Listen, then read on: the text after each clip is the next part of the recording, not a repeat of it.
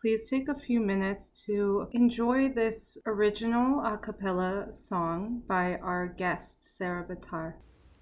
When I feel alone and separate from all beings, I call for harmony, harmony,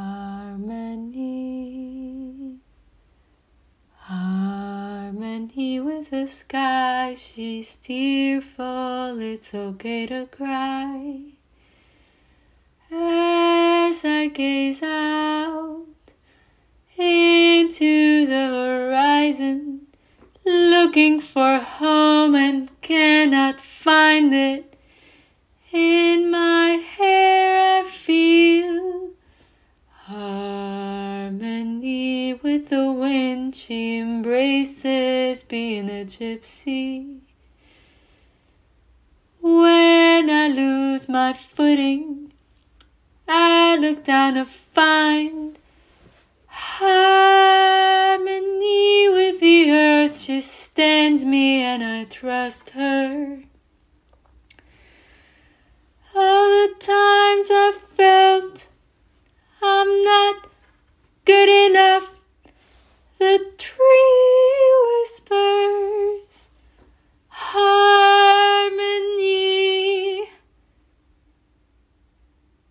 You're majestic because you exist.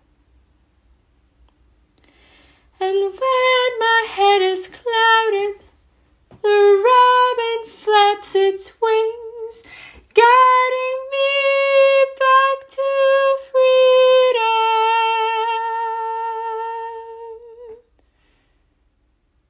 All I gotta do is listen to the beating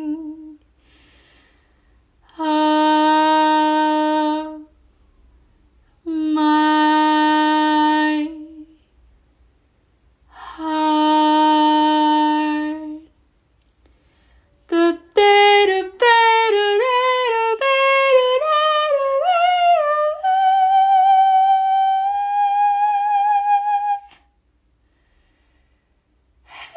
it's always in harmony.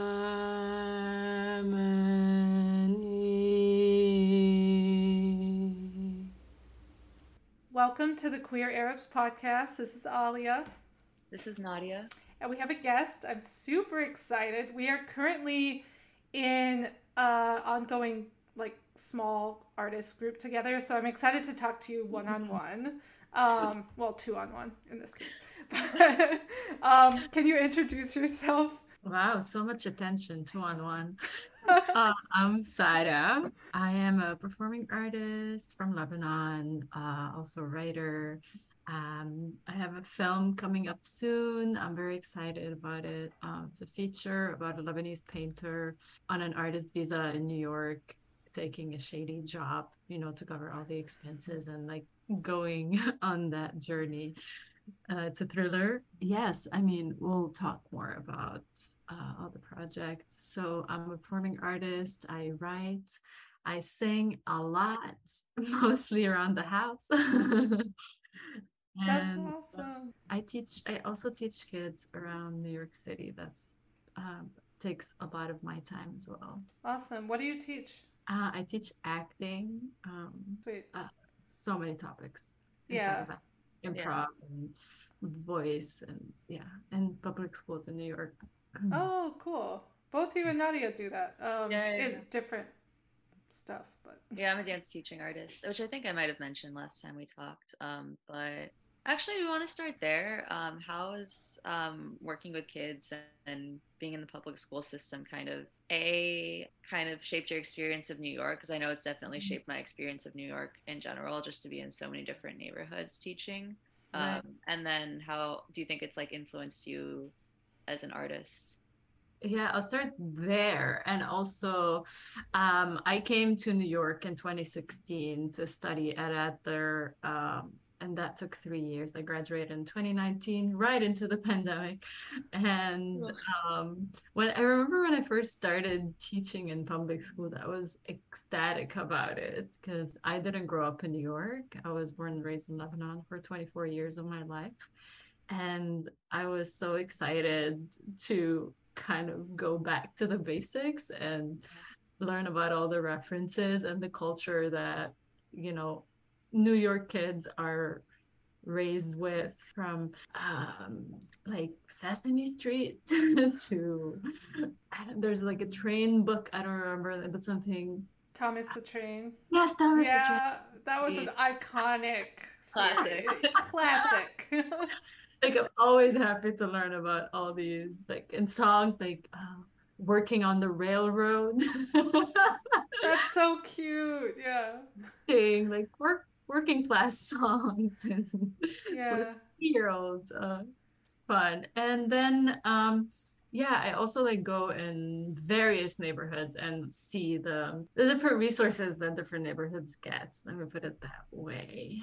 I teach in after school programs, and I mean, a lot of the schools that do get the program where I teach with Child's Play are, for the most part, privileged because they have to pay to get us to do the things that we do. But I've also taught with other programs, I'm not going to name them, but where they had so much less support in the classroom, and it was very difficult to be there. Actually, I felt like I was at one point at this one school. It was a lot. I was alone in my class with 18 kids that needed a lot of attention, and somehow like positive reinforcement seemed almost impossible to work at all. And I was very sad to give up. I was like, oh no, it's not like the movies. I'm not the hero. We need the community, right? It doesn't take one person to save an environment. I really dislike this word, but I don't believe in it at all. So yeah, it was actually another proof of how we need like systems in place that help the success of everyone, and it's not one person that will come and be like, oh, here, I have all the solutions. Right, totally. I've been there too. I think it's just, you see how small of a part of the system you are. I think working in the education system and being a contractor, being like the person who's there the least, and still wanting to like make your impact in the class you're teaching and what you're doing, but also knowing that like what these kids are doing in school and at home, or like what the classroom support and environment is and all that whole setup, like that's just having so much of more of an impact than one singular person, like you said. I taught English in like abroad for a while, and it was like 20 students and me. There's that saying of it takes a village to raise a child, but you're flipping it and you have like one adult and 20 kids. Yeah. Speaking of your performing art, do you want to talk about what that transition was like moving from Lebanon and starting in New York as a performing artist, kind of the process, how that's developed over time? Sure.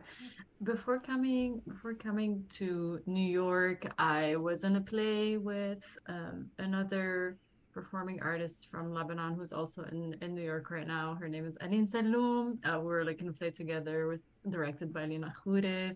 I also had a tiny part in The Cherry Orchard, directed by Carlos Shaheen, where I was also the assistant director, and that was a wild experience. And the last project I did in Lebanon was a Belgian-French-Lebanese co-production on a feature film where I was the personal assistant of Hiam Abbas, and that was wild. And right after we wrapped that film, it was a great experience. Yeah,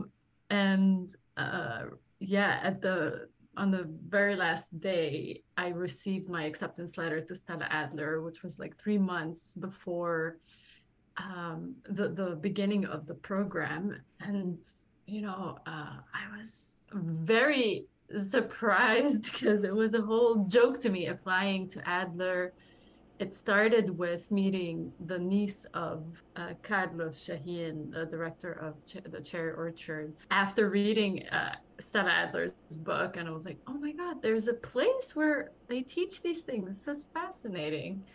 And I applied as a game. I asked my filmmaker friend to come and record 2 auditions after I searched for like a whole month. For monologues, and the system in Lebanon is not like New York at all. Like this, we don't audition with monologues. Generally, we don't have like the agents also system. It's a tiny place, yet there are like so many productions happening right now. Like I hear with Shahid, like the competitor of Netflix, there's a lot of actors actually in currently with all the crisis in Lebanon, the entertainment business is the most functional right now, which is fascinating to me. It's like nothing is functional but storytelling or some kind of storytelling, which is for the most part censored and limited and full of taboos. But somehow I'm like, okay, it still makes me happy. But yeah, then I came to New York, and it was the first time I'd ever set foot on the American soil. And I came here to act in English, which is my 3rd language. And that was a process of, it was, yeah, I remember having like so many moments of being very self-conscious and looking so closely to read people's lips and asking 5 times, like, sorry, can you say that again? And going from a whole, small village of Beirut, of wherever I go, I bump into someone I know coming to New York, where it's the most crowded place on the earth, but where you can also feel the most invisible. Which can be a blessing sometimes, because it's like a lot of times great to be unseen somehow. Yeah, so there was 3 years of that, which was really intense, and it was just a lot of acting and physical explorations, vocal explorations at school, reading a lot of plays,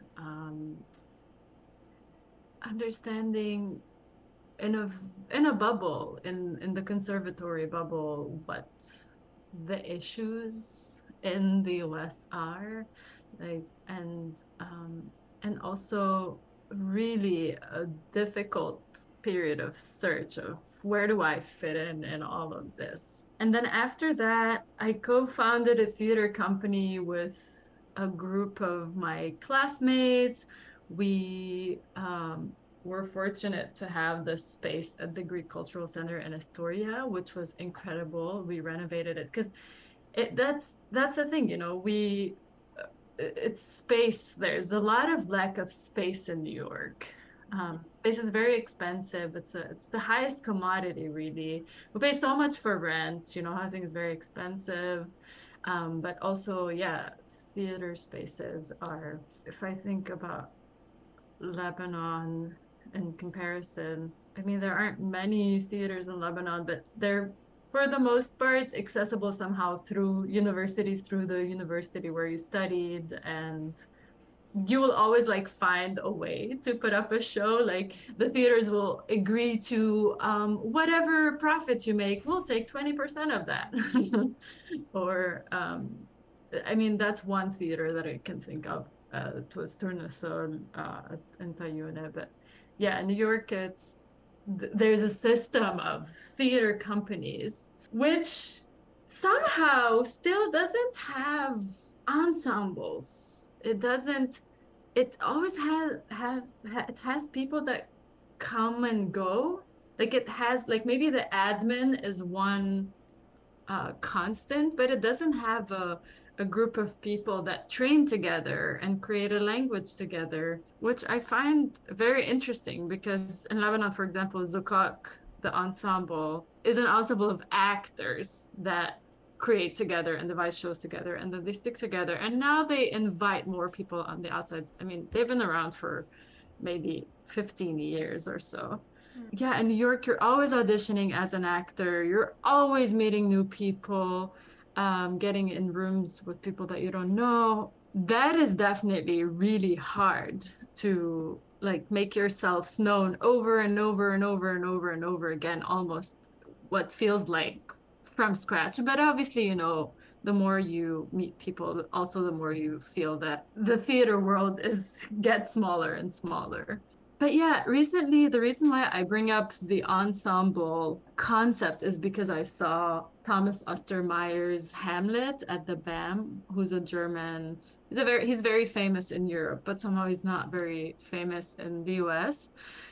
He I don't know if he's still the artistic director of the Schaubühne in Berlin, but it was one of the most brilliant shows I've seen in my life. And I've been reading his book, which is a collection of essays on theater, and he connects it to a lot of, you know, like social, political, and economic systems that are in place that allow theater to happen or stand in its way. Yeah, most importantly, like he talks a lot about creating an ensemble, creating trust in a room, and where you can get to a point of recreating a moment of reality in spite of the repetition of theater and of acting, where, yeah, and it was, I mean, Hamlet, it was incredible to see like how different it was from American theater, which tends to want to be very naturalistic and builds the sets in a very realistic way, as opposed to, European or Ostermeyer's theater. I don't want to generalize, but that focuses on the metaphors and the hyperrealism, and it doesn't shy away from the fact that it is theater and it is pretense, and I'm not going to hide it from you, and like how to use this,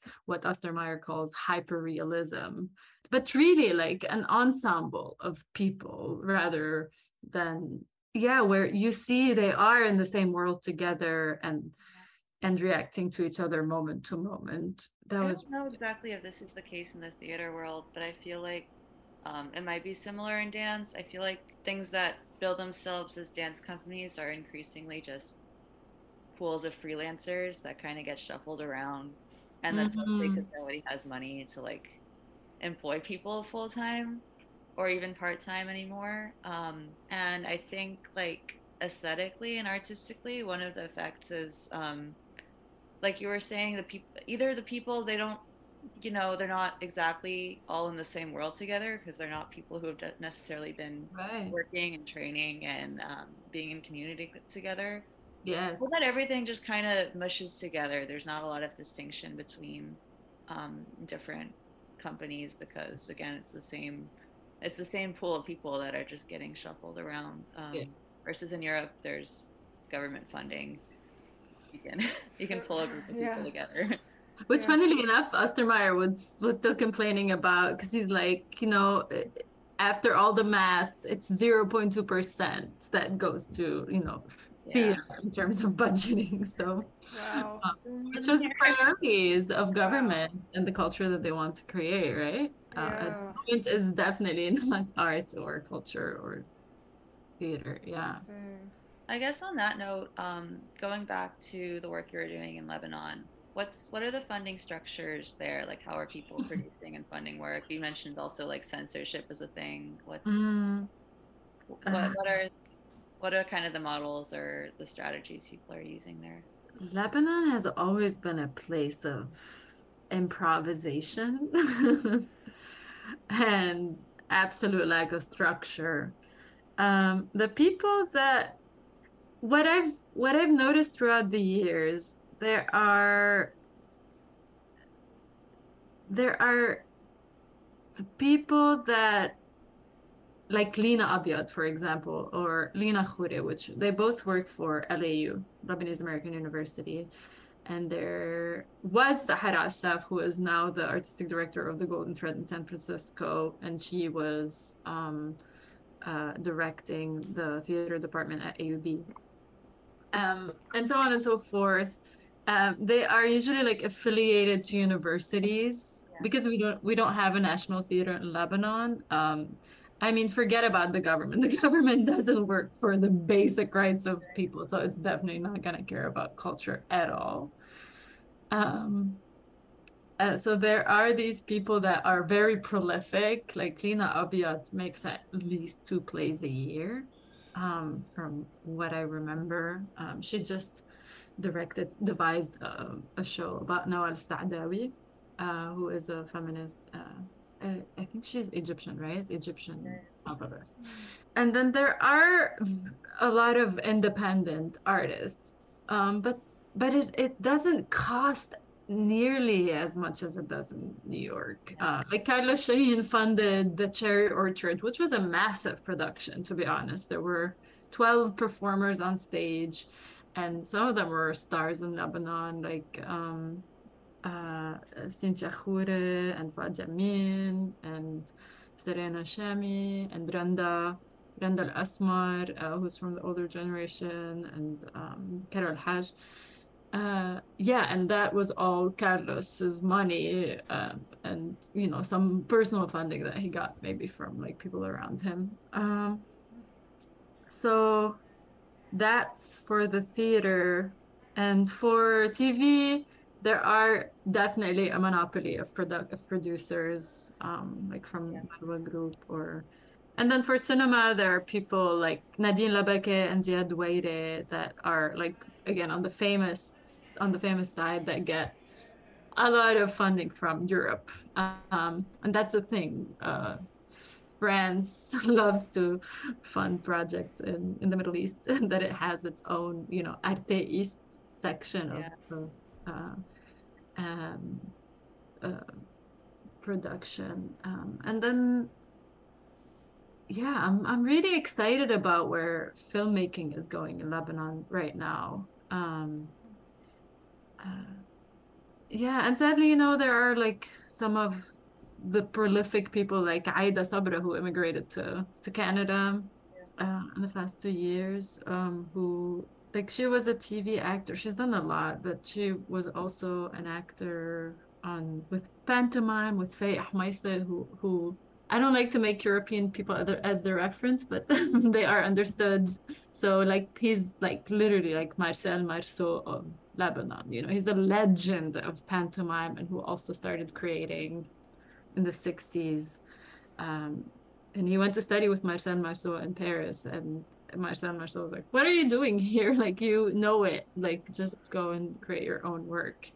And he teaches, yeah, so that's, I feel education is definitely where these artists tend to find home, and while they do their own work. And it's because it's a small place, it's much easier for them also to be known and have more of an impact, and find people to work with that come back over and over again, as opposed to like the ever-changing fabric of New York, where people are constantly moving, and yeah, it's kind of lost in the wash. Yeah, and it's sad to me to hear like it's also like in the dance world, where it's like, oh, freelance, we're just gonna come and hire you to do the job and then send you away. Bye. Yeah. Great support. It's probably nice to always be connecting with new people, but the cohesion is probably missing sometimes. And like that build up of creating a comfortable dynamic with everyone you're working with. Right. Yeah. Speaking of, like, if you were, now that you've been in New York for a while, from your observation, and you have so much perspective from in and out of New York, like, what are some things about theater that you feel could use improvement in New York, like things that feels kind of lacking? From everything that I just said, I would say ensemble work. I mean, there are really some amazing theater companies that I think are doing great work, like Target Margin Theater in Sunset Park. and Rattlestick in the West Village, which has been around for a while. Off Broadway theater company.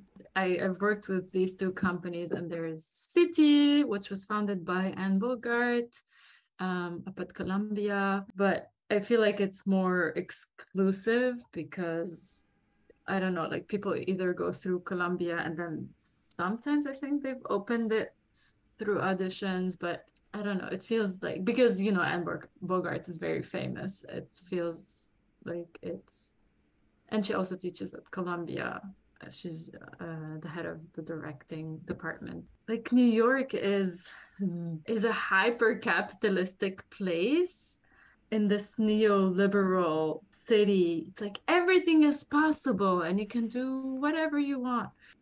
Yeah, I somehow like struggle with daydreaming. As someone like who doesn't have overflowing funds, and so on a creational level, I would love, I'm very proud that I just wrote a play with Lama Al-Hmaisi, who is the daughter of Faye Hmaisi, whom I just mentioned. And I'm very, very excited to develop that play. And I also like find myself like working with some people over and over again over the past year, and they are really collaborations that I adore. Some of them are with Hilal Khalil, who is the founder of Salon Mahjar, and whose advice and dreams are always very valuable. We're talking about creating a company called Afrit, and we have all these dreams for, Arab theater and putting up plays in Arabic in New York. Yeah, I feel like I just want on a personal level, I just want to keep honing those relationships, and yeah, there's Aline Saloum around. There's so many like incredible artists in my life that I definitely want to pay them so that they can play and we can play together, and not just like a one-off thing, but create something that's sustainable and fund. Yeah, I'm gonna dream freely, why not? And then fund have the money to like do some workshops together and create this common language that I was just talking about. And yeah, when I talk about Arab theater, I also do want it to be inclusive because I don't like one color spaces. So I just wanted to uplift that I really, really actually one of the most things that I cherish about New York is the diversity of it and how many worlds you can meet in one day. How many philosophies and flavors and languages you can hear. So I definitely, and also like all of my friends are international. So I do want to think on a global level and think like, whatever I also want to create in New York, I want it to go to other places as well. Because, we grew up in Lebanon and we also have like the global insights and, like I studied French and Italian and German literature. And sadly, they don't focus in schools on Arab literature in Lebanon because it's a very Western looking country. But that being said, it can be an asset, like how we also love to travel. And I just did a tour in Europe this past summer. I taught some in Berlin. I taught a workshop where we created like mini presentations with actors with Shakespeare's sonnet, "Weary with toil, I haste me to my bed. The due repose of limbs with travel tired." I thought it was convenient thinking that I was traveling around. Yeah, that's really fitting.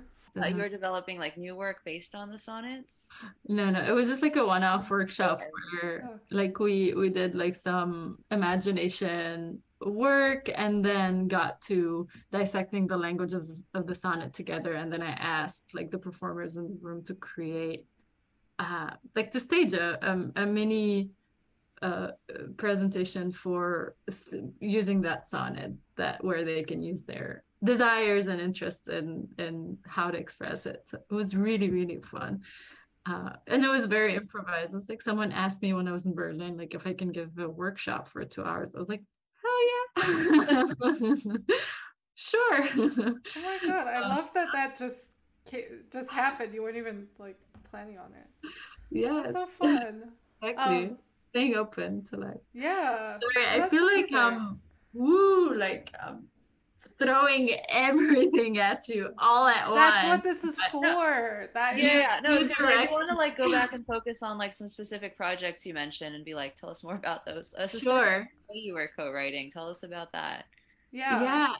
Yeah. So we wrote, so Lemma and I got together. I was thinking about a project that is a satire about all the roles that Arabs get offered in this country. And Lama was like, yes. I asked Lama if she can come and co-write with me, and she was like, absolutely. And there was a festival at Golden Thread. We're still actually waiting for a response. So you're gonna have to stay tuned. But anyway, I thought it doesn't matter whether our project gets accepted or there. It's always, I was using this deadline to just start something and then see how it grows. And then it's called This Oriental. It was a really great collaboration with Lama, where we would just like get together and talk about our experiences. We'd go through old scripts. I've played a terrorist refugee, like fresh off school. It was a Broadway showcase, and The staple Arab characters. the staple. Exactly. It's like there are 5 drawers, and Yeah. beyond those, no imagination. Wait, so like which terrorist group were you in? It's called El Khansa, written by this white ass lady, whiter than egg. And it's always a travel journalist somehow, who claims that she has met these people and spoke to them. So she has the right to That's cool. represent Oh my them. god. Amazing. And of course, like back then I remember, yeah, I must take this role. And if I don't do it, someone else will. I was like, the first Yeah. Arab who was actually acting this role as opposed to the previous 2 white ladies that played the Syrian terrorist refugee. I mean, that's an improvement. Like the bar is so low, but it's still an improvement. Like, get your terrorist money. Yeah, exactly. Authentic representation. Yeah. Oh my god. You are not the first Arab actor who has been like, yeah, kind of had to take the terrorist role and, start from there. Yeah. Luckily I'm in the position now where I'm like, no more of these roles, no matter whatever they promise, whatever contract or agent or money they promise. No. And a strong advocate against propagating those. Yeah. There wasn't Laith Nuckley on his episode, same thing. Oh yeah, I think he was talking about how he was like playing an Afghan terrorist. And he was like, say something in Arabic, and he was like, that doesn't make sense. The same. Afghani, Kurdistan, Yemen. It's like the same in that one. God. Like the level of nuance is incredible. Oh my god. Yeah, and like in my research and thinking about it and reading again excerpts from Orientalism, my own personal Bible, or spiritual book. So our show is called This Oriental, but thinking on this topic, I was like, I think I'm gonna write it in, like imagine this is how it feels to us. It's as if every white American outside of the US, whatever like representation they're in, it's a 19-year-old white troubled kid who's going into schools and shooting Yeah. in Tehran. Like, imagine if that was the representation of Americans every single time. What then? I feel like we're kind of getting there though. Like if the news headlines keep up, I don't know. Yeah. Yeah. Yeah. No, yeah. No. Anyway. Yeah, but it's weird like when you think of it that way. It's like that sounds so absurd. Yeah. And it's like the same absurdity should be the response to like, oh, you're an Arab? Play this terrorist. Exactly. Every time. Every time. Yeah. No. God. So, yeah, and the premise of this is that it's about these two actors and Alexa, the Amazon machine, essentially luring them in through subscriptions to act out these roles for her. Ooh. Oh, I am so intrigued by this. It's kind of kinky. Um, if you want to call it that, I see satire, but maybe some kink will be added. We'll see. You know, I mean, there's some Like seduction. on Alexa's end. Yeah, I feel like Alexa is like seducing in some way, in her very specific way. Right. It's fetishizing these Arabs. Great. Great. That's so fascinating. Yeah. Or the belly dancer, you know, with the serpent. Right. Obviously. Staples. Yes. Again, 5 of them. Yeah. The staple book of Arabs. Yeah. Seriously. I'm very excited about this project. Hopefully some money will keep coming in. We applied to a few grants and yeah, I'm excited to develop it and write, to keep on writing and making the writing more nuanced and deep and with other people, because I feel like writing on one's own is amazing, and then you have to put it in a room like with other people. And we also come from a tradition of oral storytelling, so I'm excited to put it in a room and see like what people are gonna do with it. And yeah, my role is gonna be director, and again, like, we're gonna keep writing with Lema and hoping for Lema to act and getting okay, if any theater money people are listening, you take note. Theater money people, that's the official name. Yes. Hit us up. Come on. Yeah. And then to go back to another project you mentioned, can you talk a little bit more about the film, the thriller film? Oh, yes.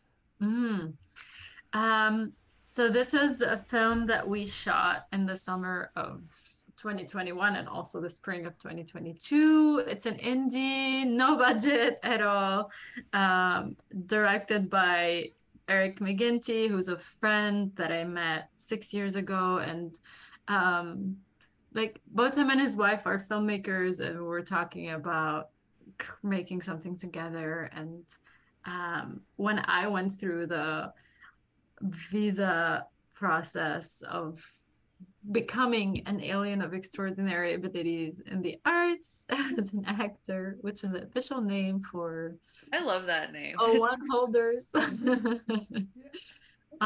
Yeah, I was talking a lot about it and remember going through some feelings of rage of having to go through such laborious process to be able to stay here. But for me, it was like more existential, like to be able to exist on a piece of land where I want to be and, create work, ending up with an application that was 950 pages and like 3 months of full-time work and a few thousands of dollars. Anyway, so yeah, Eric got inspired to write this story and we shot it with 4 people, but essentially it's about Ahlam, who's a Lebanese painter who's recently graduated from I think it was Hunter College, and she did all these like little jobs of that we all artists do in New York to hustle. Like she teaches Arabic and runs around and to and in the beginning of the film, she's also applying for the artist visa, and so making all these calls and asking people about like following up on the recommendation letters and whatnot. Anyway, and yeah, it's an interesting journey of her, delivering, like being asked to deliver a mysterious package upstate, and then, some people coming after her, like after the package, which turns out to be an Assyrian artifact that's worth like hundreds of thousands of dollars. Yeah, which is, it's happening. Yeah. Looted art from Iraq and whatnot. And yeah, it was a very difficult process, like taking a lot of time off while making art, and also it was interesting. I learned so much carrying, a film, being in the lead, and I also did the casting, and also like discussing, because we put it up like very fast. Eric literally wrote it in June. I gave notes or rather, I received the script in July and then gave notes, and then we started filming in August, and then the same like for the second installment of the film. But yeah, this is like another story of like how people are like really making a lot of sacrifices, like putting in their money and investing their time as well into making art in a very difficult city where you have to hustle and feed your family and put food on the table. I personally don't have any kids, but like the filmmakers do, or rather the filmmaker and his partner, she's the producer. So yeah, it's gonna come out soon, and it's looking very promising. I'm very excited to like put out a unique story in the indie scene in the US, even I feel like globally. And I think, yeah, I'm definitely gonna like also help out in post, or rather in the sales phase of making it like travel to Europe and some parts of, maybe the Cairo Film Festival in Dubai and Qatar and Lebanon. Yeah, so, and yeah, I'm interesting. There's, the character is queer in the film, and there's a very subtle like kiss scene. So I'm curious to see how that's gonna be received from the Arab. Yes. We love queer, subtle queer references. Yeah, right. Where it's not explained, right? It just is. There's this attraction with I love that. Yeah, it's not about that. This is part of. It's just like, oh, this is just like embedded in the story. It's not like, oh, we're not gonna make a big deal out of it. Yes. Yeah, I love that. Yeah. Oh, I can't wait to see that. Yes. And then the other project, the salon you curated, that's when I first got to meet you. And you presented a piece too. Do you want to talk about like, what was it like curating that, and kind of developing your piece of it while also having to help organize it? Totally. Before that, I'm gonna ask you, like, what was your impression of that particular salon experience? I really loved how you created a space. Like it felt extremely, like at the very beginning, you like brought us into this world, like this, and it felt like we were somewhere besides just a room, in a New York building. Ooh, love that. And, yeah, I thought it was really cool, and how you you kind of like loosened us up at the beginning. You had us do movement and kind of like interact with one another. And I think that's part of the appeal of a salon is the community.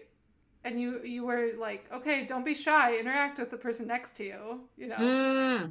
So that was something I noticed that I really liked, like from the very beginning. Which is another syndrome of New York, right? We don't look at each other. We don't acknowledge each other's presence. We sit on the train and look down at our phone. Exactly. Or if you're like in a space and you know a few people, you gravitate toward those people and you just kind of like stick with each other. Yes. Thank you for sharing that. It was a great experience curating that. I mean, I couldn't have done it without Hilal. And yeah, I love Hilal so much. He just elected me and he decided that I'm gonna be the next curator. And, you know, he just pushes through all the doubts and forces you to be your best self. It's amazing. And in thinking about, it was very organic. All of it was so organic. Even thinking about the theme of that, it came out of, you know, I had just come back from vacay from Lebanon, and it's going back there, like, always fills me up with so much warmth and love, just passive warmth and love, like without anyone almost doing anything, with people just being who they are. Because of, you know, you get out of your apartment, you go on the street and people say, marhaba, kifik, you know, or, well, where have you been? Or, you know, going to an old spa where I used to eat and people going, oh my God, I remember you used to order quinoa tabbouleh with like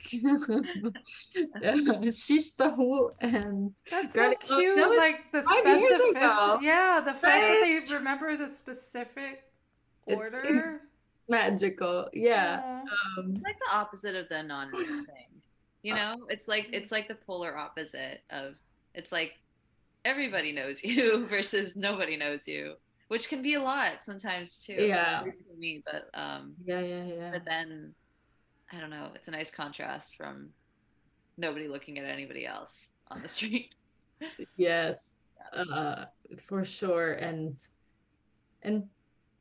yeah, there's, you know, it's a big hospitable place as well, you know, like where people like make an effort, you know, like they reach out like with their bodies to pick up something if you drop it off, or you know, or you know, like my friends would go way out of their way to drop me off in a cab, and then, you know, go home or in their car, or it's incredible. Like I remember doing that when I first arrived in New York, and I was like, wait, no one's doing that for me.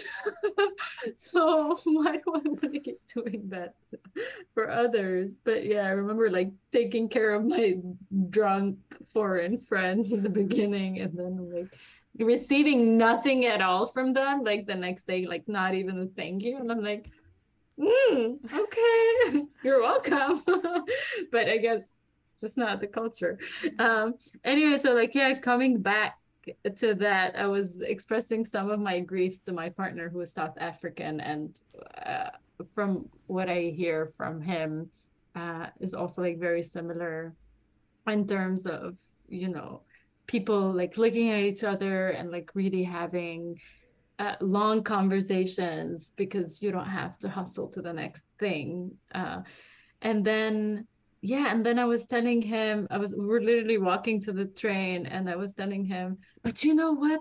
I think we can do something about it. You know, we can create our own communities and our own cultures.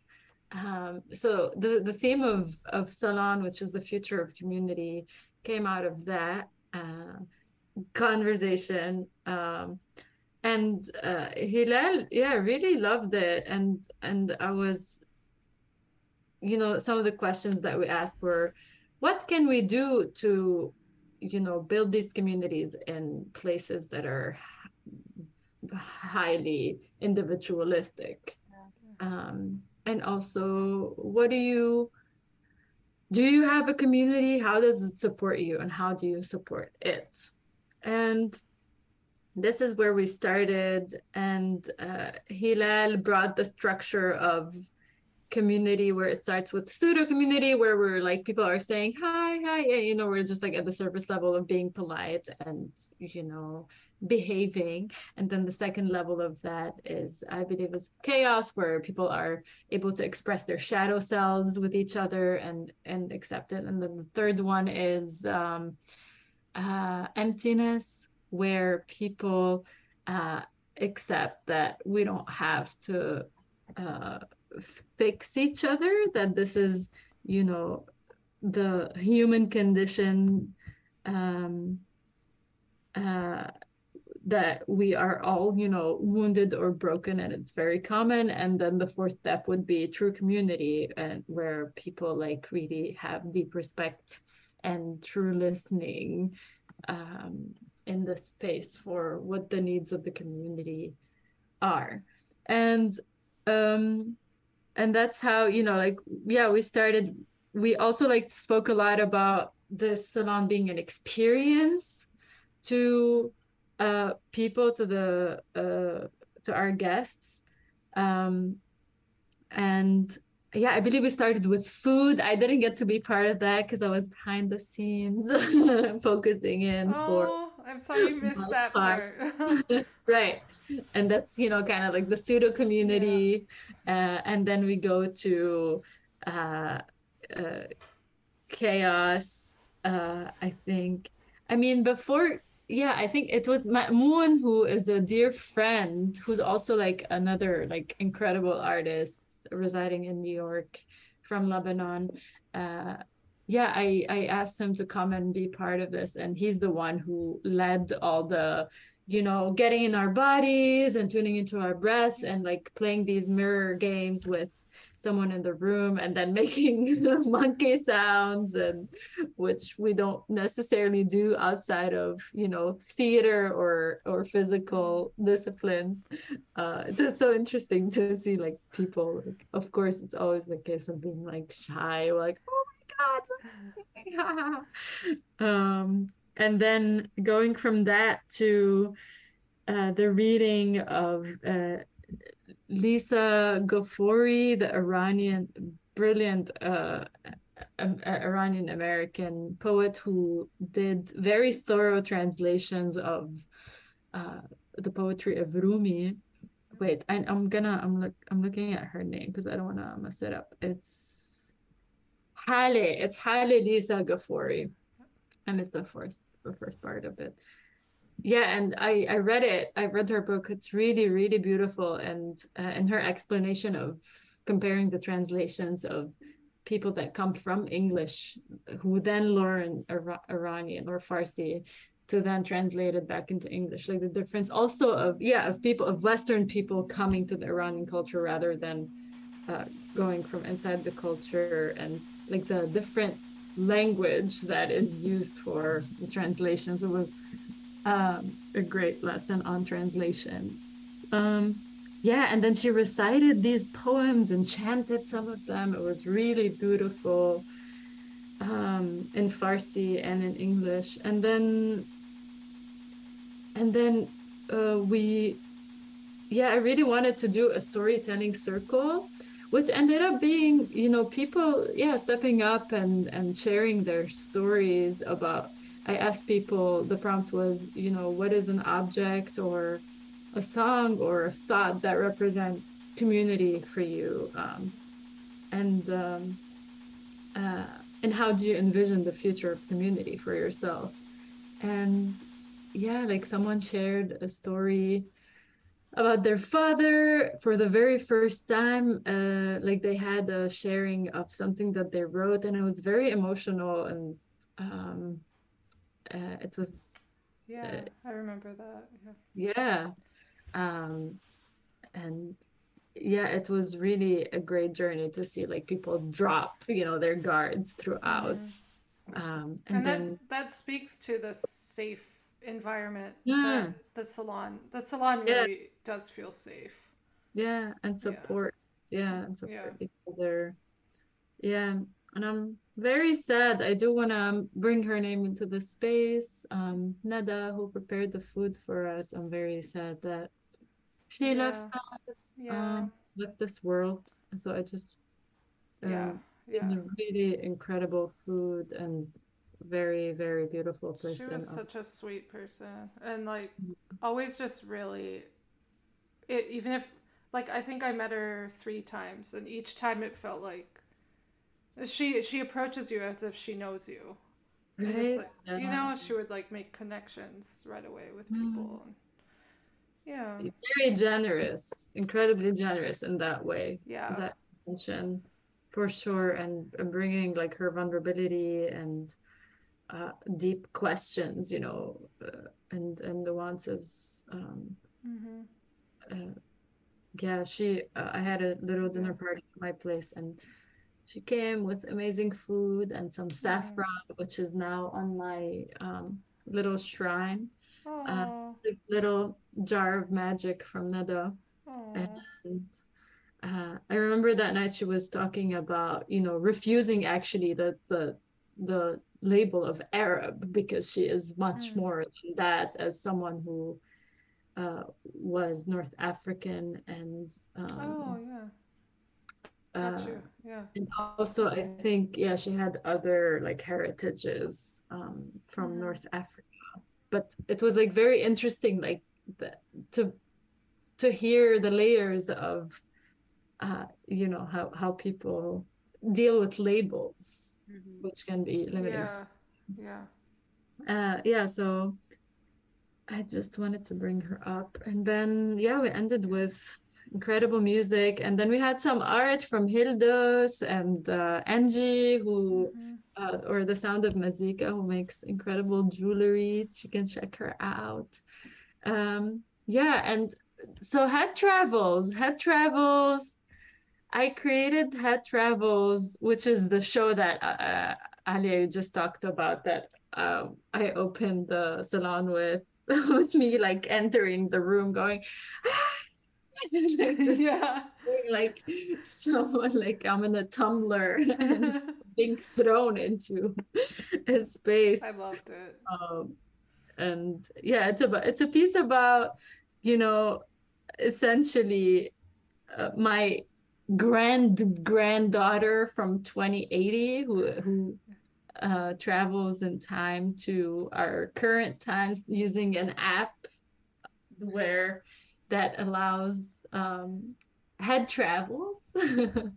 And she gives us Yeah. some insights from her future world, and where it's actually completely isolated and people like don't ever go out and see each other because everything is accessible into their rooms and all these incredible devices. And like the eerie thing about it is that she's very enthusiastic about this world where there's an alter ego device that helps her get her best self, and all these other devices that help you detect any illnesses and cure them. And then there's always going to be, like the parts of where I always love to bring like this Arab identity like this into my work, where, like singing a Beirut song and showing some photos from Beirut and going like, oh my God, yeah. It's very meta, where, this character is like really struggling with why, where am I, and what is this place? And I've never seen so many people gathered in a room. And then, it hits her through the projection of her memory on the screen of like, oh wait, my grandma performed it. She was here with you in the same room. That's why I'm here. That's why the device brought me here. And Mm-hmm. like playing on this meta absurdity. Yeah, that was so cool. If our podcast exists on the internet and anyone is listening from 2080, I hope we got it. I hope we got it. I hope we got it Please wrong, come. actually. No, we don't want you to all be isolated. take this as I mean, inspiration. it depends what COVID or other diseases are. That's true. We doing at the respect time. whatever you need to do for your safety, but like, if you can interact with people, I hope you are. If you want Yes, to come hug visit them us and and have let real us sex. know, Yeah. just like, yeah. Yeah, you can Let us come know visit how. us. Bring us back. Yeah. So there's that, and that had the showing at the LaGuardia Performing Arts Center a month before the salon, and it was developed with the amazing Ioana Katsaru, who's from Greece, and it started actually in the pandemic times where we would gather every Friday and create work in response to each other. So two people would bring like their work and we would all like create work, whatever it was, whether it was images or sound or poems or any sort of creation responding to that. And so it developed so much from then to then doing it 2 years later. And it's really a great experience. I was so nervous, doing it's always tricky because I never done it in that space before, and I was like, okay, I'm doing it there for the first time in this setting. But this is the kind of theater that I like, actually, that can always exist in real situations in response to community where it's not comfortable and it's not safe in the sense of oh yeah, oh, we're performing, like, but really find the real moments and the conversation. And I feel like this is what makes it real, always acknowledging the people in the room. And that's why I also wanted this piece to be a direct address to the audience. Where no fourth wall, just look people in the eyes and ask them questions, really let them think about it. Like, what do you think of your current world? Oh, and you're not attached to all these devices? What? That little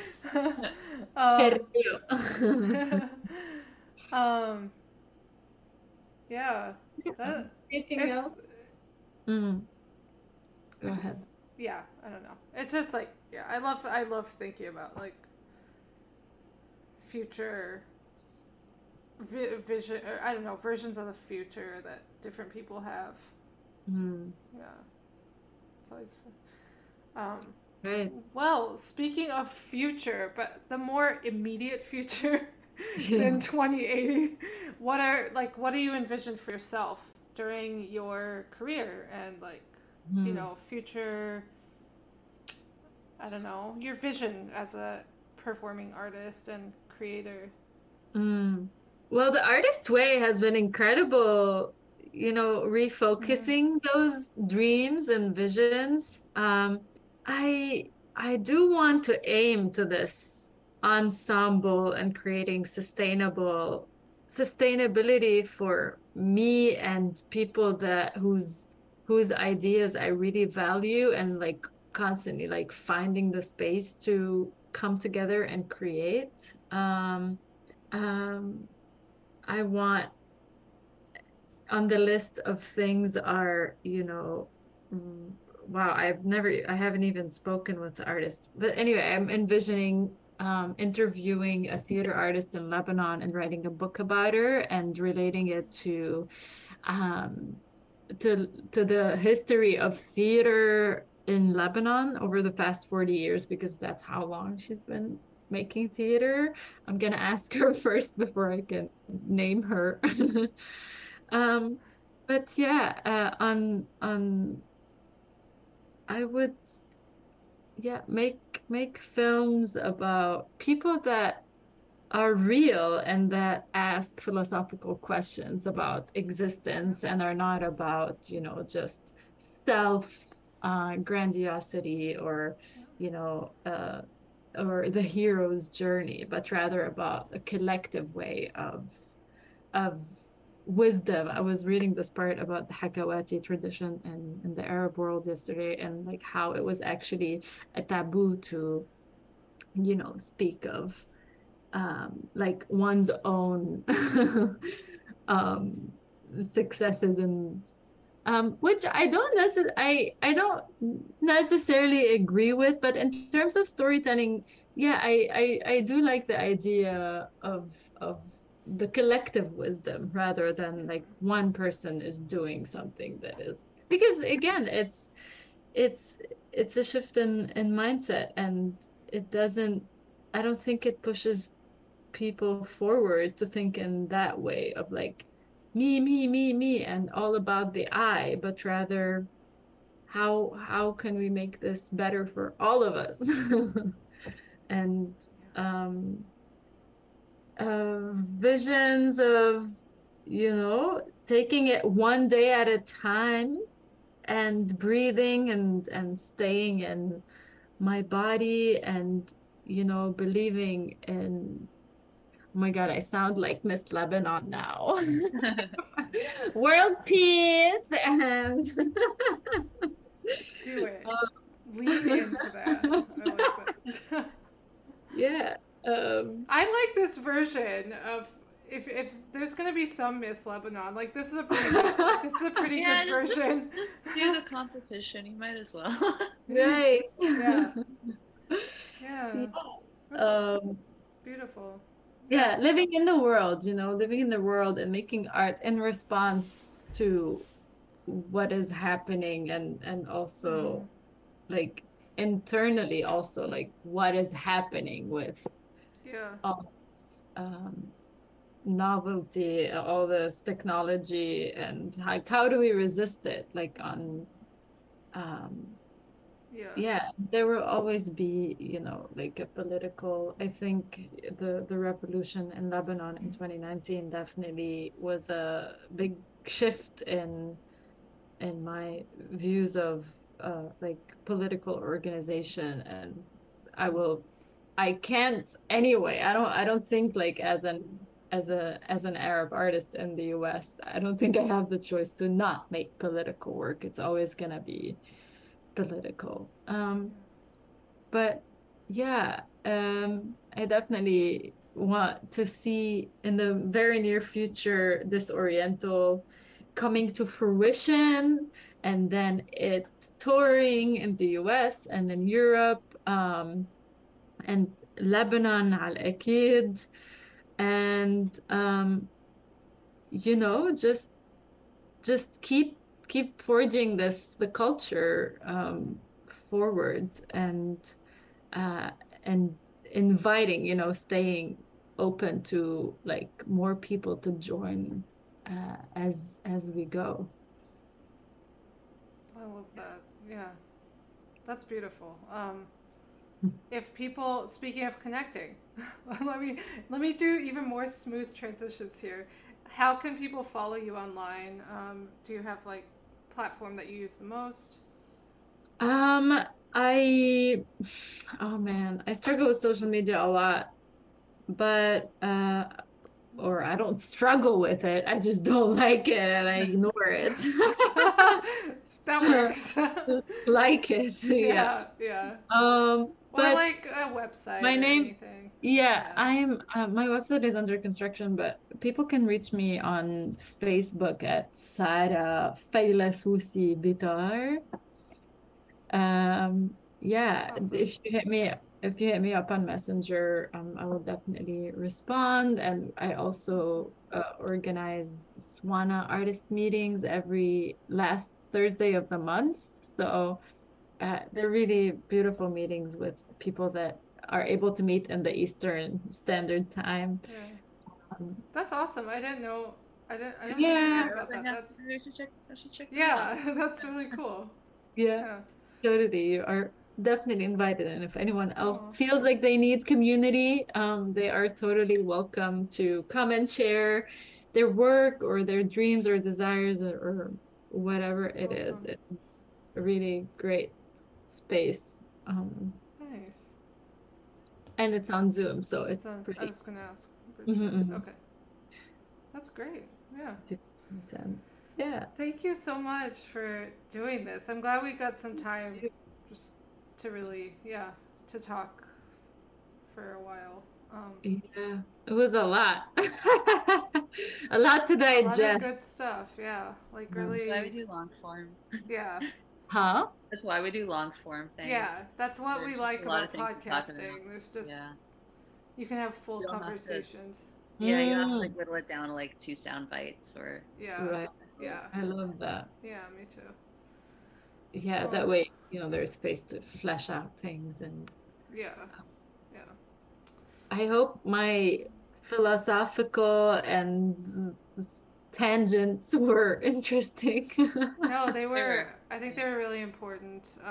And I think almost probably everyone listening will relate to like that craving, Mhm. craving connection, Mhm. community, and creating spaces where we're with other people. So I think it's going to resonate with everyone. Yeah. You know. Yeah. Thank you Yeah. so much for this. Yeah, thank you. Thank you all so much for listening. You can follow us at The Queer Arabs on Instagram, Twitter, and Facebook. We like Instagram the best, but we're open to all of them. And you can go to our website at thequeerarabs.com.